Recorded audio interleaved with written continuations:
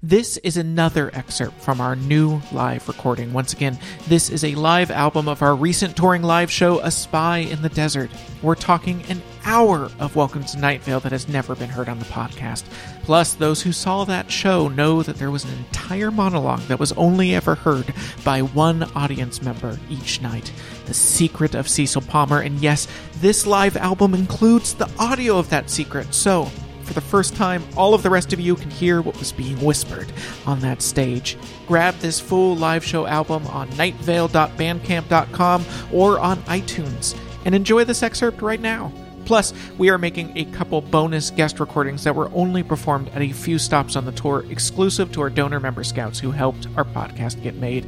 So if you want to hear brand new material with Steve Carlsberg and Carlos the Scientist, head on over to welcometonightvale.com and click on membership and help us make more of this show for you. And hey, is that a new shirt? Looks nice. So listeners, I am joined in my studio right now by the most vigilant defender of Night Vale and of literature. Please welcome to the air 16-year-old Tamika Flynn.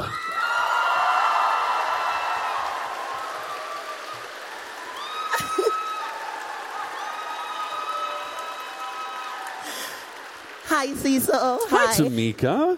Now, you must be alarmed that there's a dangerous spy on the loose.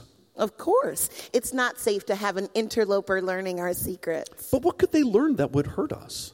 Oh, lots of stuff. What if they start uncovering all the plot twists of our favorite novels, like Murder on the Orient Express, Agatha Christie's brilliant whodunit? What if they read ahead and learned that the murderer turns out to be...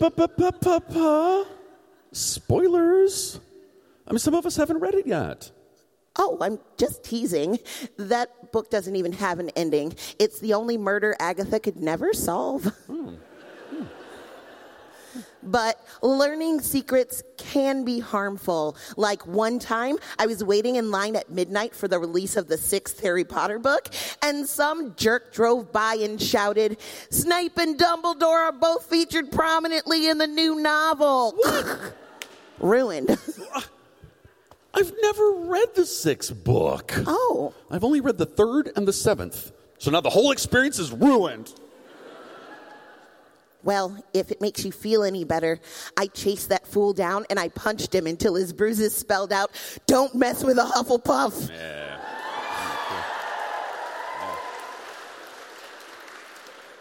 But I do have a plan to catch this spy.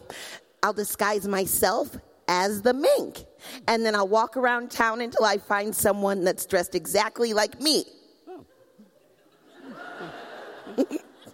And then I'll grab them and I'll whisper that famous, and then I'll grab them and shout at them and I'll say, "You want to spoil the endings of books, pal? Why don't you try Stephen King's It? That whole ending is terrible." Oh, well, come on. I like the ending of It. Really? Yeah, you know, when It just turns out to be the friends we made along the way. You and you and you. It's nice. No, okay, anyway. Tamika, now, I have a question. How are you going to disguise yourself as the mink when nobody knows what the mink actually looks like? Well, I'll But I know. Oh. Yeah. Fine. Then, I'll dress up as a manila folder with a top secret stamp on it. Oh, yeah. And then when someone tries to take me, I'll grab them and whisper that famous movie speech. "I don't know who you are. I don't know what you want. I don't have any money. But what I do have are a very particular set of skills. Skills that I have acquired through reading. Would you like a list of book recommendations? Here are a few I think you'd enjoy." Yes.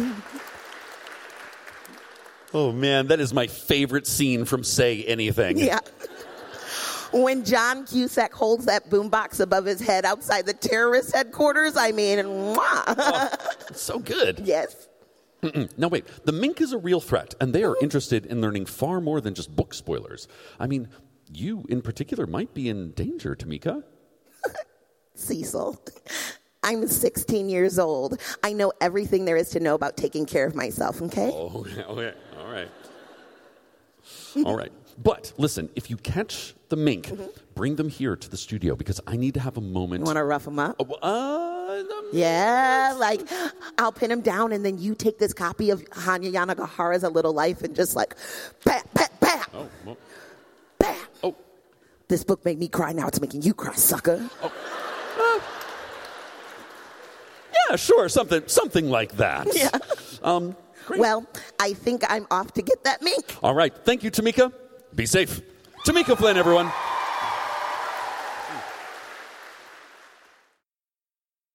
And now, another word from our sponsors. Today's show is also brought to you by Essentia. If you've ever felt anything at all, there's Essentia.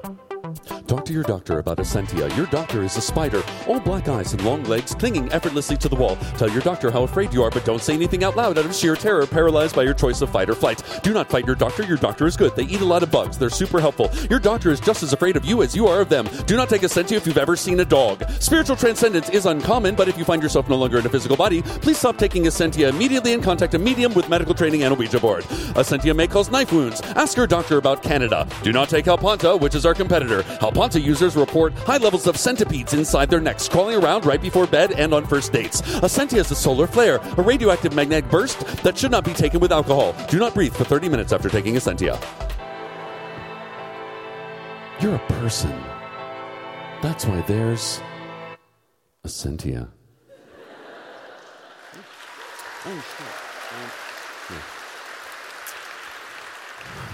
Got to refill my prescription.